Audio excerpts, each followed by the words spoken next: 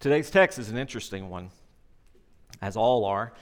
On January 29th, 2012, I preached the first sermon I've ever preached at Calvary, was in this room on that day. I wasn't pastor yet, but I was preaching one of those candidate sermons, one of those awkward candidate sermons to a room full of people, many of whom are not here now. You know, the core, the members, the onlookers, the gawkers, who is this guy? I preached this message from Acts chapter 8, and I introduced at the end of this message what I hoped would be a sticky statement, a catchphrase of sorts, that would define both our philosophy and our purpose, that would give us a sense of mission, of what we're about. And on that Sunday, I introduced this simple phrase that, for me, really defines church. It did then, it still does. For God, for Dothan, for the world. At the end of that message, I prayed a prayer sort of like this. And I know this because I wrote it out, and I don't normally write out things I'm going to pray for. But I wrote out a prayer for these three things in regarding that statement: for God, for Dothan, for the world. And this is still my prayer. So would you pray with me this morning?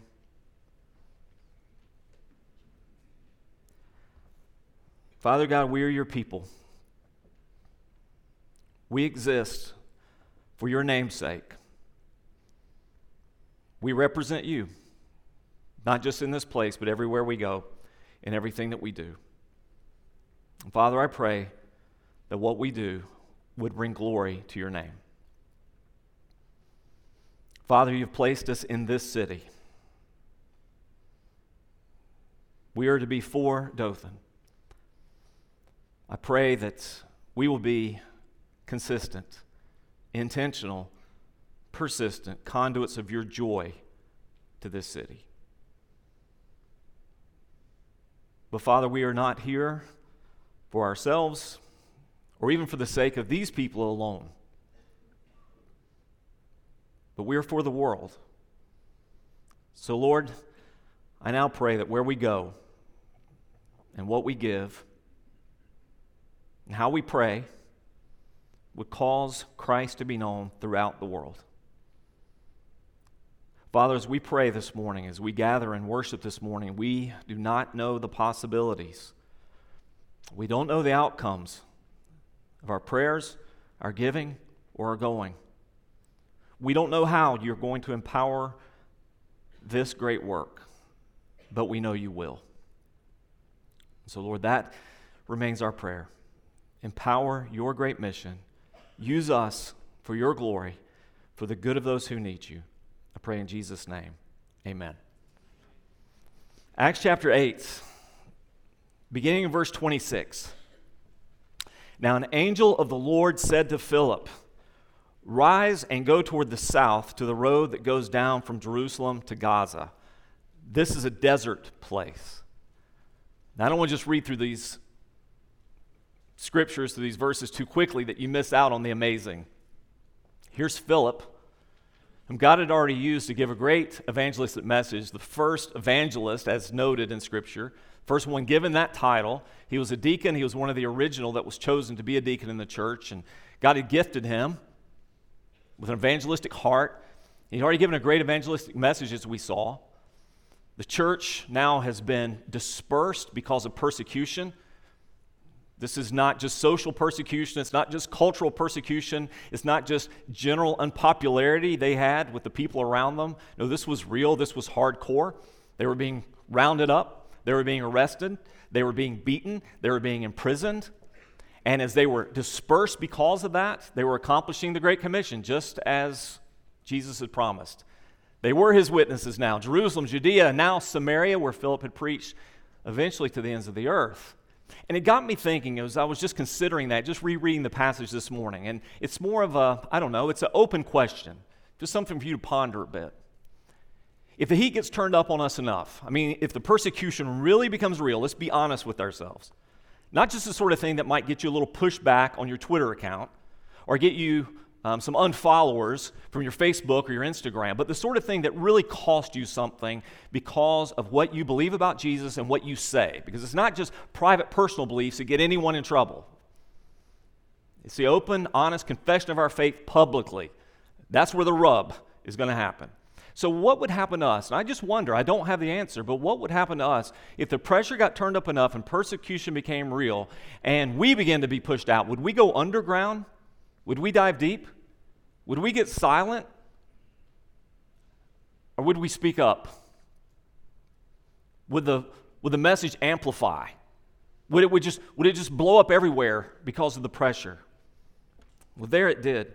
And so now an angel of the Lord, here's God's supernatural activity in his mission. He sends an angel to tell Philip where to go, and he gives him some very specific instructions, but he doesn't tell him what's going to happen when he gets there, and he doesn't tell him why he's sending him there.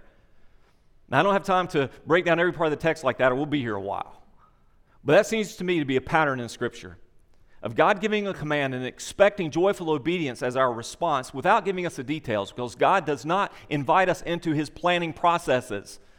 He's not asking for our approval to his strategies and to his mission. He is asking for us to do what he says, to trust him enough to obey him. And so he says, here's what I want you to do, Philip. And the angel told him, that's pretty clear. I want you to go to this particular place. And we know geographically there are at least two ways that they could take this trip, so he gives him a specific one. No, don't go on that road, go on this road, and I want you to go right now. Here's what I want you to do. Look at Philip's response. He rose and he went, and there was an Ethiopian, a eunuch, a court official of Candace, queen of the Ethiopians, who was in charge of all her treasure. He had come to Jerusalem to worship and was returning, seated in his chariot, and he was reading the prophet Isaiah. So again, you catch what's happening here in the story. Here's a man from Ethiopia. And it's common in ancient literature, including biblical literature of the 1st and 2nd century, Ethiopian typically would mean black. That would just sort of be a common phrase. It's something we might use as a phrase like African. Ethiopia being the largest province of the time. Here's an African man. He's on his chariot. He's presumably doing what people did at that time when they read scriptures, meaningful texts. They would read them aloud. That's how he knew. Philip wasn't reading his mind or looking over his shoulder. He hears him reading aloud. This man serves the queen. Candace is not her name, by the way, for Bible trivia's sake. Candace is her position. This would be like Pharaoh, Caesar, queen of Ethiopia. He's reading the text. He's reading the prophet Isaiah. And the Spirit said to Philip, now it's getting very specific, go over and join this chariot. Have you ever had an unction, a sense of, compulsion, something that feels like the leading of the Holy Spirit to go talk to somebody?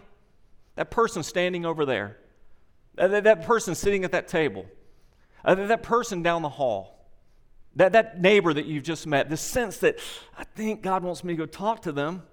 I think this is a gospel opportunity. So go over and join this chariot. So Philip ran to him. He ran to him. He's excited to do this. He's joyful in his response. He runs to him, and he hears him reading Isaiah the prophet, and he says, do you understand what you're reading? And he said, how can I, unless someone guides me? And he invited Philip to come up and sit with him. Now, the passage of Scripture that he was reading was this. Like a sheep, he was led to the slaughter. Like a lamb before its shearers is silent, so he opens not his mouth. In his humiliation, justice was denied him. Who can describe his generation? For his life is taken away from the earth. And the eunuch said to Philip, about whom, I ask you, does the prophet say this? About himself or about someone else? Then Philip opened his mouth, and beginning with this scripture, he told him the good news about Jesus. And as they were going along the road, they came to some water, and the eunuch said, see, here's water. What prevents me from being baptized? And he commanded the chariot to stop, and they both went down into the water, Philip and the eunuch, and he baptized him. And when they came up out of the water, the Spirit of the Lord carried Philip away. What? Carried him away. He did the task. He obeyed the voice of the Spirit. He accomplished the mission. And the Holy Spirit had other missions, other tasks. The eunuch saw him himself, Azotus. It's important that Luke noted that Philip found himself there. What does that mean for us? Philip didn't take himself there. Philip didn't sneakily skip out into the night. Hey, I'm out of here. The Holy Spirit whisked him away. He found himself at Azotus, and as he passed through, he preached the gospel to all the towns until he came to Caesarea. Now, real quick, because I don't want you to get hung up on this, some of you don't have an ESV version. You might have an NIV, one of the nearly inspired versions of the Bible with you this morning. And so if you're looking, you're saying, wait, you skipped verse 37. Okay, I know that in your NIV you have a verse 37. Other translations may as well. Let me just give you the footnote if you don't have it. The earliest and best manuscripts don't actually have verse 37. That's why if you're reading a New American Standard or English Standard Version or New Revised Standard Version, it's not there. Your King James will have a verse 37. Your NIV won't. It's based on different manuscripts. I don't want to get into that. I'm sorry I just took you into the high weeds. Forgive me. Let's come back out to the green, out to the fairway. It's assumed that what's implicit in the text, future translators thought needed to be made explicit. That no one would be baptized without making a profession of faith. I think we can assume that's what's happening in the text again. This is a quick summary. This isn't everything that happened as it happened. This is not a play-by-play. It's not a novel. It's a very quick summary. So verse 37 is that statement of faith, which we can assume rightly that no one would be baptized without rightly declaring who is Jesus and what you believe about him. So that's verse 37. But let's look at the context here just for a moment. We saw last week that the context of this is the gospel and now the Holy Spirit have come to Samaria. And I'll be answering some more questions about this. I know last week's message created some questions. Here's what I believe is happening in the text we looked at last week. The people are responding to the gospel, but the gift of the Holy Spirit falling on them, like it did at Pentecost for the Jews, now happens for the Samaritans. Later, we're going to see it happening for the Gentiles as well. It shows up with some evidence because, obviously, Simon the magician sees the evidence. He sees the evidence of them being recipients of the Holy Spirit, and he wants the power to give other people that. But it's the gift of God by a Spirit like Pentecost. But the result of the gospel going to Samaria, the part I want us not to miss is this, and it's verse 8. So there was much joy in that city.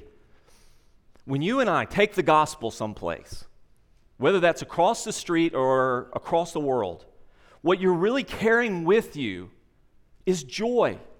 That's what I want you to consider. When you take the gospel, you're taking joy. You're not just taking information. You're not just taking opportunity. Ultimately, you're taking joy because what you're taking them is the opportunity now to be free of sin. You're taking the message of deliverance to them. You're taking with them now the invitation that they can know God for themselves and be justified, be made right in His sight, that they can stand before the Almighty perfect and holy and just in all His ways and be acceptable to Him because of Christ Jesus. You're taking them ultimate joy. I can be forgiven. I can know God. I can spend eternity in His presence. What a gift of joy. Every time you think about the potential of having a gospel conversation with someone, think about the joy that could be theirs if they'll hear it and respond to it. You're bringing joy. This is exactly what Paul wrote about in Romans chapter 10. I won't elaborate on the text, but I do want you to hear it. He said, there's no distinction between Jew and Greek, for the same Lord is Lord of all, bestowing His riches on all who call on Him. Now, we take that for granted now, but they didn't quite understand that yet. They still consider themselves primarily an exclusive group. Christianity must be for the Jews. Jesus was a Jew, and the apostles were Jewish, and the church was birthed in Jerusalem. But they're soon learning now that it's going out. Now it's to the Samaritans. Eventually it'll be to everyone, every pagan place and people. We know this now. God is not a respecter of persons. For everyone who calls on the name of the Lord will be saved. Jewish, Samaritan, Gentile pagan, Ethiopian, Asian, Greek, it doesn't matter. But how will they call on Him in whom they've not believed? And how are they to believe in Him of whom they've never heard? And how are they to hear without someone preaching? And how are they to preach unless they are sent? As it is written, how beautiful are the feet of those who preach the good news. I listened to something funny the other day. Someone posted a message on Twitter. It was a 911 call. It was a frantic babysitter calling 911 because she couldn't find the kid she was babysitting. And so the 911 operator is asking, explain what happened. Well, we're playing hide and go seek, but he's really good at it. And then she goes on to explain some nonsense. This is not like a normal kid. Like he went to magic camp. He spent a week at magic camp. He knows all these magic tricks. Well, how long have you been looking for him? 3 hours. Been looking for the lost kid for 3 hours. She thinks he's done some sort of, hocus pocus or something. That can be a little bit tragic, and I'm sure if you're a young babysitter, that would make for a frantic moment. But what would be worse than being lost for 3 hours and having your frantic babysitter looking for you and unable to find you? It would be to be lost somewhere and have nobody looking for you. Nobody caring. Nobody concerned. And that's what Romans 10 is about. To be a man like this Ethiopian eunuch and no one care. No one care that he's trying to put the pieces together. No one care that he's trying to assemble his view of God. That he believes in God, obviously. He had gone to Jerusalem to the temple to worship, which people from all over the world would go. You can look up pictures, you can use the interwebs and find videos of what the temple would have looked like in Jesus' day.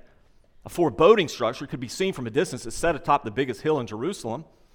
And there was a court, an outer court for the Gentiles where people could come who acknowledged God in some way. He's trying to figure this out, but he obviously doesn't understand how to be made right with this God other than there is a God. He has laws and expectations and trying to figure this out. What do? How beautiful are the feet of those who preach the good news, the Bible says. In the contemporary English version, it says, it's a beautiful sight to even see the feet of someone coming to preach the good news. And that's what I mean when I say you bring joy. When Christ is introduced, that's a beautiful sight. Now, there's something I don't want you to miss in this text. And it is a critical storyline. In fact, maybe you could, if you're a note taker on the notes that I've given you, may want to just mark right through a critical storyline and switch it to the word the critical storyline of the Bible. I don't want you to miss this because this is the point to the original hearers, which makes it our critical point as well. Here's what's happening in this text, and don't miss this, okay? This text is all about, by the will of God and the sovereign work of God, the gospel going to Africa. That's what this is about. This will explain in the life cycle and the growth story of the early church, how in the world did the message of Jesus Christ get all the way to Africa? Well, this is where it begins. It starts right here. Now, bear with me for a moment because I think this is worth hearing. Do you know where the evangelical church is strongest right now on the whole planet? Do you have any idea? If you thought it was in the U.S., close, but no cigar. If you thought it was in Europe, you're about 100 years off. The rate of death among Christians, so-called Christians in Europe, is higher now than their birth rates. Religion is not just declining on the European continent, it's collapsing. But Africa is a different story. Right now, today, there are more Christians in Africa than on any other continent. Studies suggest this: by the year 2060, 40% of the world's Christians will be in sub-Saharan Africa. And it's not just the number of Christians there, because we could attribute some of that to population growth. It's the sort of Christians that are there, the type of Christians that are there. Because the research that we find says they're the most committed Christians on the planet, the most likely to pray daily, the most likely to consider their faith to be a critical component of their lives, and the most likely to be engaged faithfully, weekly in worship. That's what's happening in Africa. Right now, over nearly 700 million, not quite 700 million according to the latest data, Christians in Africa. It started here. Do you see what I'm saying? I mean, something about this ought to go, wow. One guy on a chariot, one man who listened to the voice of God and responded to the Spirit of God, shares the good news with him, and now today in our time, we're talking about more Christians in one spot than anywhere else on the earth. And here's the amazing irony. It won't be long till that continent will be sending more missionaries, to reach the rest of the world. A place that once was known much more for its animistic religions, paganism, etc., will now be ground zero for the gospel going out to the rest of the nations. That's an amazing thing. To me, that's an amazing thing. How many of you have ever heard or seen it in pop culture, maybe read an article or seen it in a movie or a show, Jurassic Park, something by Stephen King maybe, the butterfly effect? Ever heard of the concept, the butterfly effect? Well, let me explain it to you. Today's your day. Here's something that's probably only half of us read. When I get my weekly copy of the MIT Technology Review, I'm kidding, that's dry humor, folks. But this was an MIT Technology Review. On a winter day 50 years ago, Edward Lorenz, a mild-mannered meteorology professor at MIT, entered some numbers into a computer program simulating weather patterns. And then he left his office to get a cup of coffee while the machine ran. When he returned, he noticed a result that would change the course of science. The computer model was based on 12 variables representing things like temperature, wind speed, whose values could be depicted on graphs as lines rising and falling over time. So on this day, he ran a simulation that he'd run earlier, but he rounded off one variable from, well, you don't have to worry about the numbers, they're long. He just rounded it off. To his surprise, that simple act of rounding off that variable, that tiny alteration, drastically transformed the whole pattern. And over 2 months of simulated weather, here's what he found. The way nature works is this: small changes can have large consequences, like a butterfly flapping its wings that ultimately results in a tornado. Lorenz suggested that this idea, this butterfly effect as it became known, is a way to explain how small changes, small decisions, small actions can have profound, unpredictable consequences. This idea also became the basis of a branch of mathematics called chaos theory. We don't know what these actions will do. We don't know what these actions will produce. In American culture, you may have heard Benjamin Franklin's version of some similar kind of concept. And Ben Franklin was only copying what had been around since the 13th or 14th century when he wrote this Americanized version. For want of a nail, the shoe was lost. For want of a shoe, the horse was lost. For want of a horse, the rider was lost. For want of a rider, the battle was lost. For want of a battle, the kingdom was lost. All for the want of a horseshoe nail. In more modern vernacular, those of you who are familiar with the classic, if you give a mouse a cookie, if you give him a cookie, he'll want some milk. If you give him some milk, he's going to want a straw. If you give him a straw, he's going to want a napkin, and so on and so forth. Why am I telling you this? I hope you get the idea. I don't want any single person in this room to ever underestimate the potential impact of one single gospel conversation. One single gospel conversation. That's the butterfly effect. You don't know where that person will go. You don't know to whom that person will talk. You don't know the impact it might have on that family and their extended family, or that place where they may end up. You just don't know. Don't underestimate the effect of one gospel conversation.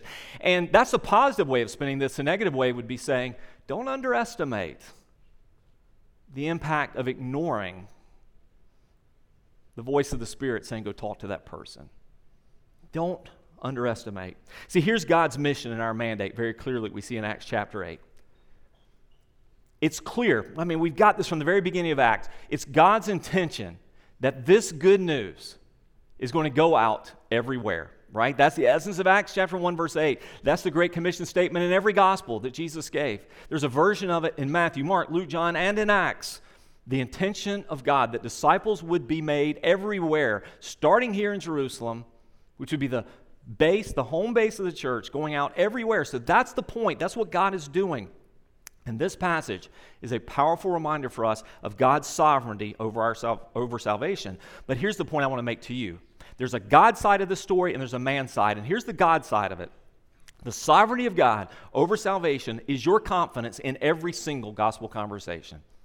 The fact that God, by His Spirit, is already there. He's already working. He's already accomplishing His mission. Okay, that's your confidence, because when you're wondering, as I stutter and as I stammer and I'm not sure what to say and I'm nervous and I'm anxious and you know, I'm not sure if I'll give a compelling enough reason. I'm not sure if I'll give an interesting enough, a memorable enough. I don't have this exciting testimony of deliverance. All these things that we do to sandbag ourselves. You got to understand this. When you're about the mission of God, you're about the mission of God. And He's already there. He's sovereign over salvation, every encounter. So here's some things you can know. So write these fast. God is committed to the success of His own mission. I mean, when you read Acts chapter 8, you can't possibly think, man, look at Philip, this guy. Now, that's a masterful strategist right there. Here's what I'm going to do. I'm going to get myself persecuted. I'm going to get kicked out of my house and home. And all the people that live around me are going to hate me. I'm going to go to Samaria, where the unclean people are. Those bastard people, that's what they call them. Don't look at me. These unclean people. I hate these people, and they hate us. And I'm going to go there, and I'm going to preach the gospel to all of them. And we're going to see tons of them get saved. And then, you know what? What should I do next? Oh, I know. The Holy Spirit's going to teleport me to some desert road where I'm going to wait there for a chariot to come along. And then I'm going to share the gospel with this person, and then I'm going to go to Azotus. I don't know where that is, but I'm pretty sure that's where I'm going to go. And the gospel is going to end up in Africa, and it's going to blow up there. Man, this is the work of God. He's committed to the success of His own mission, and He's supernaturally involved. There is no conversion that's not supernatural. Okay, there's no conversion that's not supernatural. I don't want to minimize the value of learning apologetics, how to defend your faith, how to address false beliefs, how to answer questions from challengers or skeptics. There certainly is a place for that. And certainly we want to be accurate in what we say. But ultimately, what happens in conversion is supernatural. It's when God reaches His hand figuratively in a spot you and I can't reach, was deep into the heart of a person whose heart's cold and hard and dead, and He brings life to it, and they respond. So you're praying and praying and praying and trusting and trusting and trusting that God is going to do God's thing there. He's supernaturally involved. He prepares the mind and the heart. He does that. He also sends the obedient messenger. But catch this, the obedient messenger He enables. You're not out there on your own. He'll enable it. You might just find when you get into that conversation that all of a sudden it begins to flow better than you thought. Or things come to mind quicker than you imagined they would. Or clarity is yours because God's giving it. He speaks through His living word. Philip didn't get there and start sharing these cool stories and analogies and illustrations. The gospel conversation here is so simply profound, or so profoundly simple. Here's a guy reading a prophecy. I mean, you talk about the sovereignty of God. Of all the things he could be reading here, okay? Of all the things he could be reading. Remember, there's no New Testament here, right? That hasn't come yet. When we talk about the Scriptures, that's what we would call the Old Testament. It's all there is. It's the law and the prophets. The poetry included, Psalms and those things, and Job and Proverbs. And he's reading Scripture. How fortuitous that he's reading one of the clearest, one of the most beautiful, one of the most poignant statements of Jesus. And he's reading Isaiah 53. And God is speaking to him. And then it's the work of God to draw that person to Himself. So know this, and maybe I've overcomplicated what I mean to be super simple. When it comes to gospel conversations, there's a whole Godward part that you and I don't have to worry about. We don't have to sweat. We don't have to concern ourselves with. We don't have to philosophize about. We don't have to compartmentalize.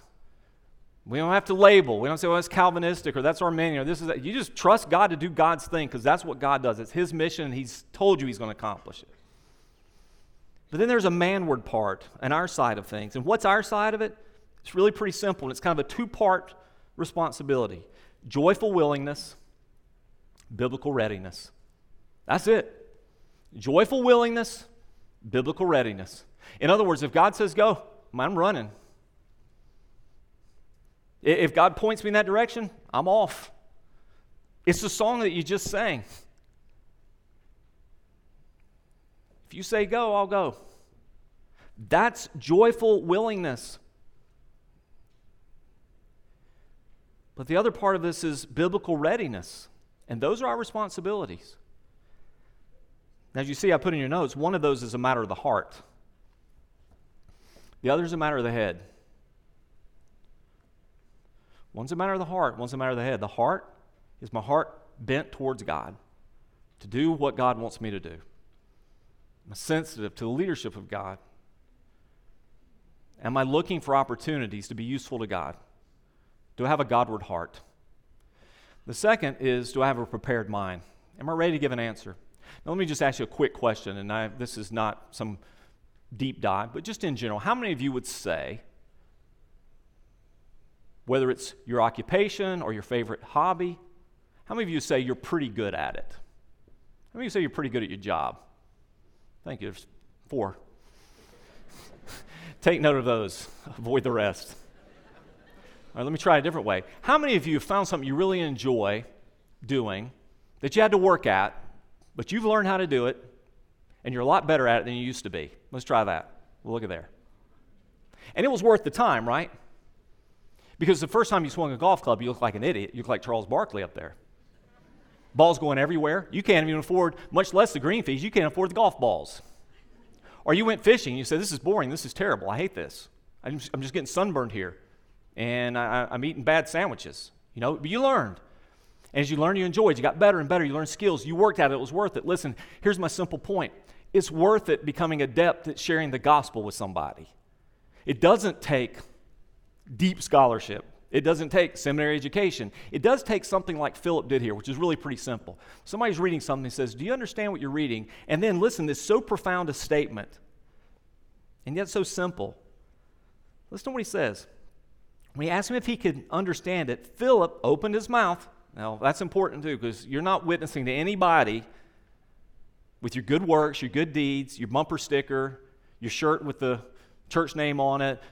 You're not witnessing to anybody until you open your mouth. Beginning with this scripture, he told him the good news about Jesus. Can you open up the Bible? Take a passage of scripture and tell them good news about Jesus? Can you do that? Every Christian ought to be able to do that. That's a bare minimum. That's a bare minimum for any Christian to be able to say, listen, let me show you in the Bible. This is the good news about Jesus. You don't have to have a memorized plan. You need a Bible app maybe on your phone or some scriptures in your head, but begin to show them the scripture because it's the power of God's word at work when we share it. And that's exactly what he did, and that's our responsibility. There's one primary motive for this.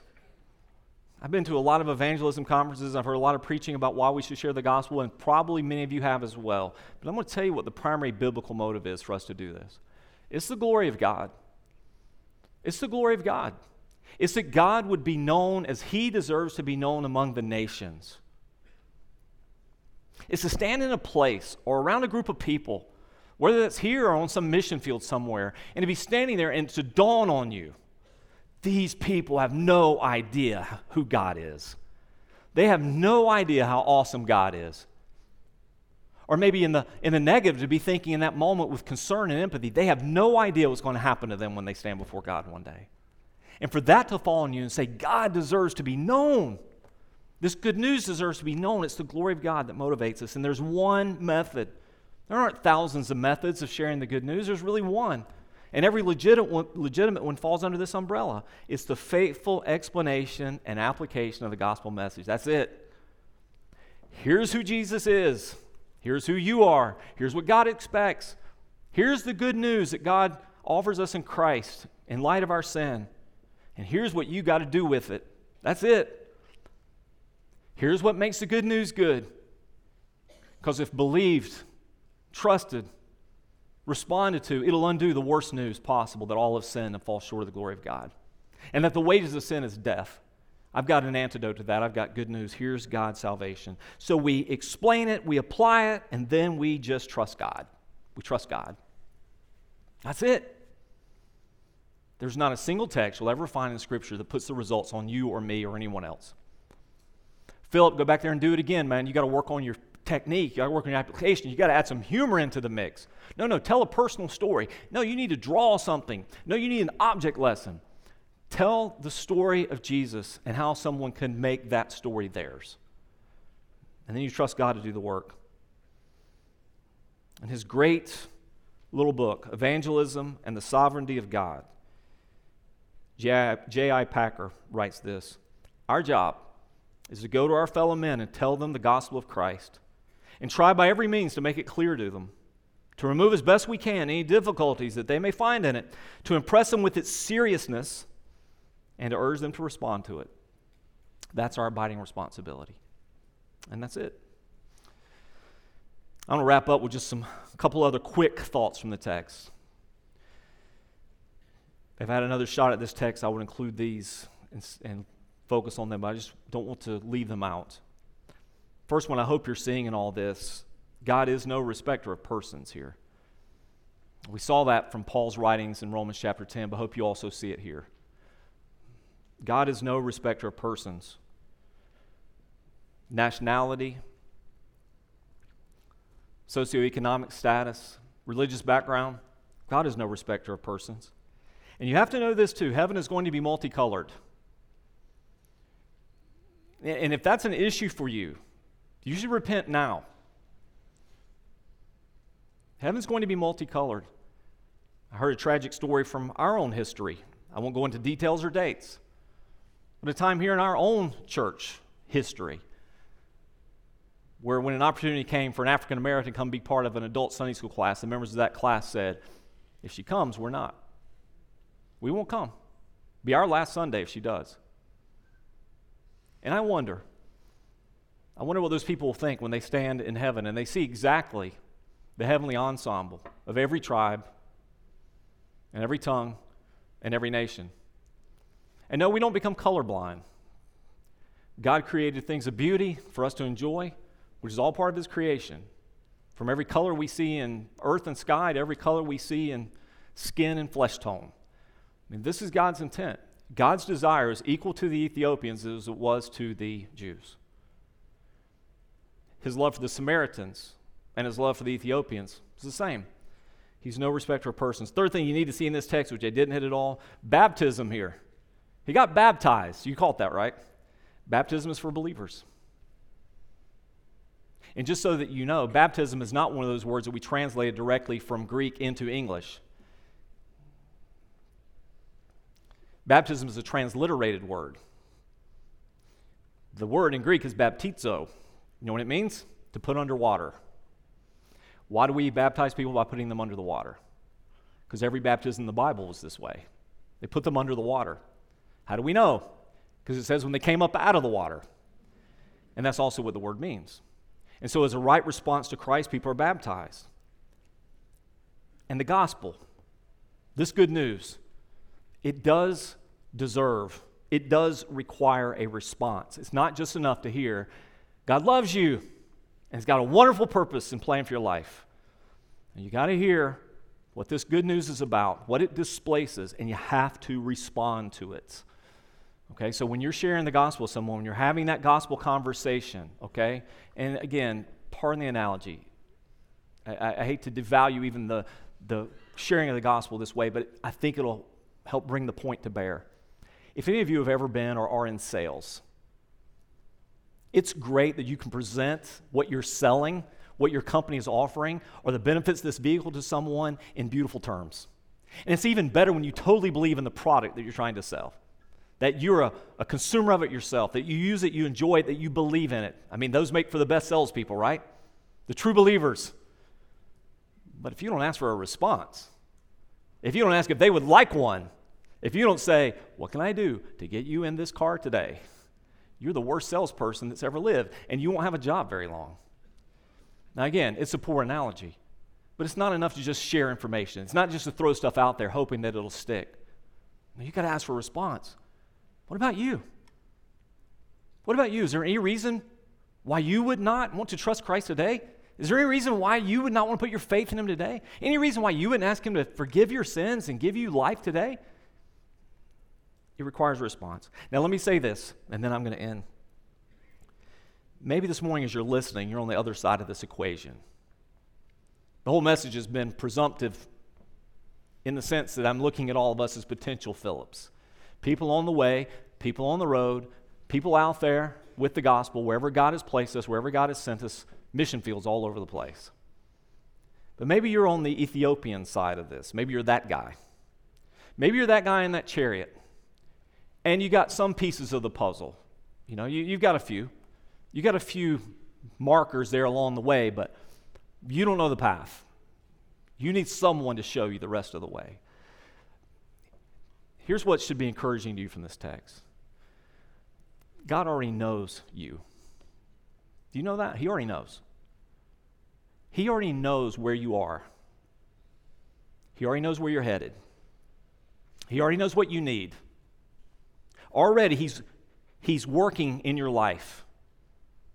He's working in your life. There's a reason, we're not told it, there's a reason why this man is now coming back from the temple. There's a reason why he's searching the scriptures and reading Isaiah 53.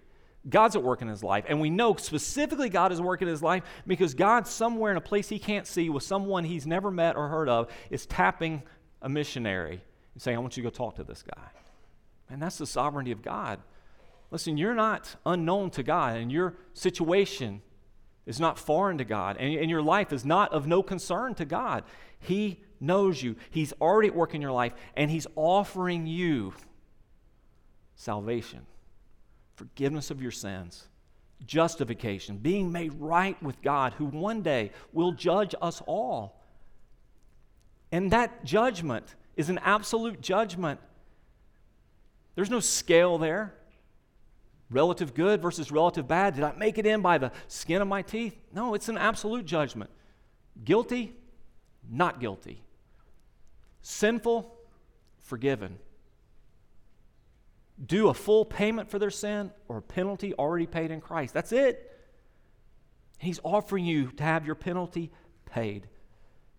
You may, like this Ethiopian, feel like you're outside of God's reach. You may feel like you're so far out there, it can't be you, wouldn't be you. And I wonder, as I see this Ethiopian reading this text, that maybe his experience with the temple, maybe his experience with Jewish people, may have caused him to think he really was outside and not ever able to get in. Because Jews had interpreted Deuteronomy 23, verse 1 for years as excluding men like this. He was a eunuch. If you don't know what that means, ask your parents. Deuteronomy 23:1, and I read this from a more PG version, no one who's been emasculated by crushing or cutting may enter the assembly of the Lord, Deuteronomy 23:1 said. Now this particular text probably has more to do with assuming office, being a temple officer, serving temple duties, etc. Typically it would be because they were excluding in those early days of temple or tabernacle life, not temple life, but tabernacle life. They're excluding those who by pagan rites of worship should not be integrated into Jewish rites of worship. But imagine this. Imagine if after this conversation, this new convert, whose name we don't know, he hears the gospel, hears the good news of Jesus, he gets baptized as a statement of his faith in Christ publicly, a public declaration of his faith and what Jesus has done for him. Imagine now Philip vanishes, and he keeps reading in Isaiah. It won't be long till he'll get to chapter 56. This is what the Lord says, verse 4. To the eunuchs who keep my Sabbaths and choose what pleases me and hold fast to my covenant, to them I will give within my temple and its walls a memorial and a name better than sons and daughters. I will give them an everlasting name that will endure forever. Can you imagine the joy of that ride to realize, wow, I'm included. God has included me. God, by his grace, includes me. Listen, if that's you, God knows. And today, this crossroads that you find yourself, we're not on a dirty Samaritan road, but here you sit. What's your response to the good news going to be? Philip shared it. He had to receive it. And what are you going to do? I'm going to ask you if you close your eyes with me as we pray. Father God, my prayer is super simple today. I pray you'd make every believer in this room, including especially me, more like Philip. Sensitive to your voice, happy to obey it, confident in your work, fearless of reprisals or pushback, joyful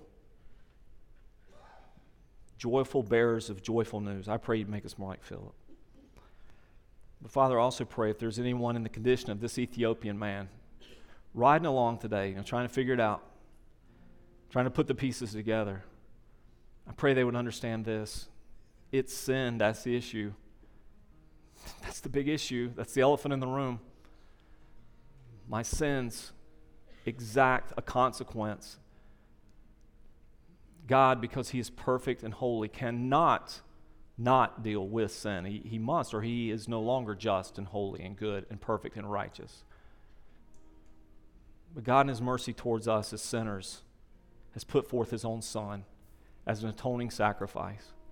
Jesus, who had no sin, therefore he could not be punished for his sin. He took on our punishment. But he who knew no sin, the Bible says he became the righteousness. He who knew no sin became sin, so that you and I could become the righteousness of God in him. In other words, he took all my debts of sin, put it on him. He took his whole account of righteousness and put it on us out of grace and mercy. That's what he offers you today, the righteousness of Christ and all that that entails. If you're that one looking, trying to figure it out, today's your day. Will you believe in him? Will you trust in him, believe and be baptized? That's my invitation. Father, I pray, make us more like Philip if we are yours. Give us hearts like this Ethiopian if we are not yet yours. And I pray that if we're that person, we respond to you by faith today in Jesus' name.